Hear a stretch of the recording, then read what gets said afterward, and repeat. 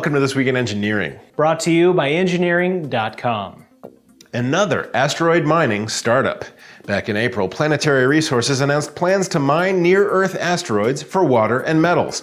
Now, new startup Deep Space Industries has joined the race, with plans for two types of unmanned modular spacecraft that are small enough to launch with other missions. First, in 2015, 55-pound Firefly spacecraft will investigate near-Earth asteroids for mining potential. And then, in 2016, 70-pound Dragonfly craft will gather samples and return to Earth. The eventual goal is a factory in deep space equipped with a 3D printer that uses nickel-charged gas to print tools and equipment with the excavated metals. The venture's all-star investors include Google's Eric Schmidt and Larry Page, filmmaker James Cameron, and XPRIZE founder Peter Diamandis. Spinning nanotubes into wires. Matteo Pasquale and colleagues from Rice University have manufactured carbon nanotubes into threads that can be spun like wires. Nanotubes are interesting for their strength, weight, and electrical conductivity, but they have proven notoriously difficult to align together, an arrangement that would vastly improve strength. Now, by dissolving nanotubes in chlorosulfonic acid and extruding them through a small filter, the Rice team was able to get millions of nanotubes to align and even bind them up into spools of wire. Wait, we have a nanotube textile industry? Somebody, quick, make me a Tron costume and get it on the Paris runway. Now that's blue steel.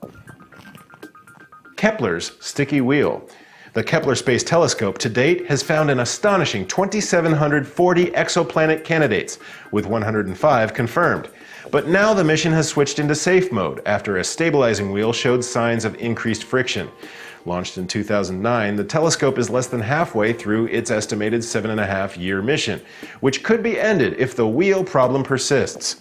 Mission managers hope that during the 10-day safe mode, internal lubricants might be redistributed and fix the problem. Well, that's just my grandpa's first rule of engineering. Ain't nothing can't be fixed with more lubrication and/or duct tape. OR hand gestures. Surgeons often need to review medical images during a surgery, but using a traditional keyboard or mouse takes time and might spread infection. Now a team of researchers from Purdue University are developing a new HMI system that uses depth-sensing cameras from a Microsoft Kinect to interpret hand gestures as commands for an MRI display. The 10 gestures include rotate, browse in any direction, adjust brightness, and zoom in and out. The system also incorporates context into its algorithm for interpreting gestures, including favoring certain commands and images in particular phases of a surgery, reducing false gesture recognition rates from 20.8% down to 2.3%. Private sector astronauts. Spacebound American astronauts currently must hitch a ride on a Russian Soyuz rocket, but in the future they will be flying spacecraft from private American companies. Now NASA has announced that the crews of the first manned private sector space missions will not be NASA astronauts, but commercial test pilot employees instead. While NASA is providing funds and facilities for the companies, they want the risk of the first missions to be borne by the companies and not by astronauts who were uninvolved with the spacecraft's development. Hey, space CEOs, I say send your lead test engineer, because nothing says, "Are you sure about quality assurance?" like, "Welcome aboard." Shocking alarm clock.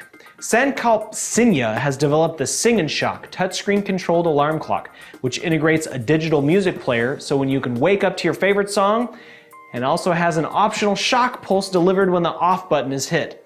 The pulse is just a few millivolts, which the designer believes is enough to trigger neurological functions without causing damage. Tiny shocks? That's torture for noobs. My alarm clock wakes me with waterboarding. Don't ever hit snooze. Well, that's it for This Week in Engineering. For more information about these stories, check out the links in the description section. Let us know what you think in the comments, or click a like button, and tell your friends about the show. All right, engineers, let's get back to work.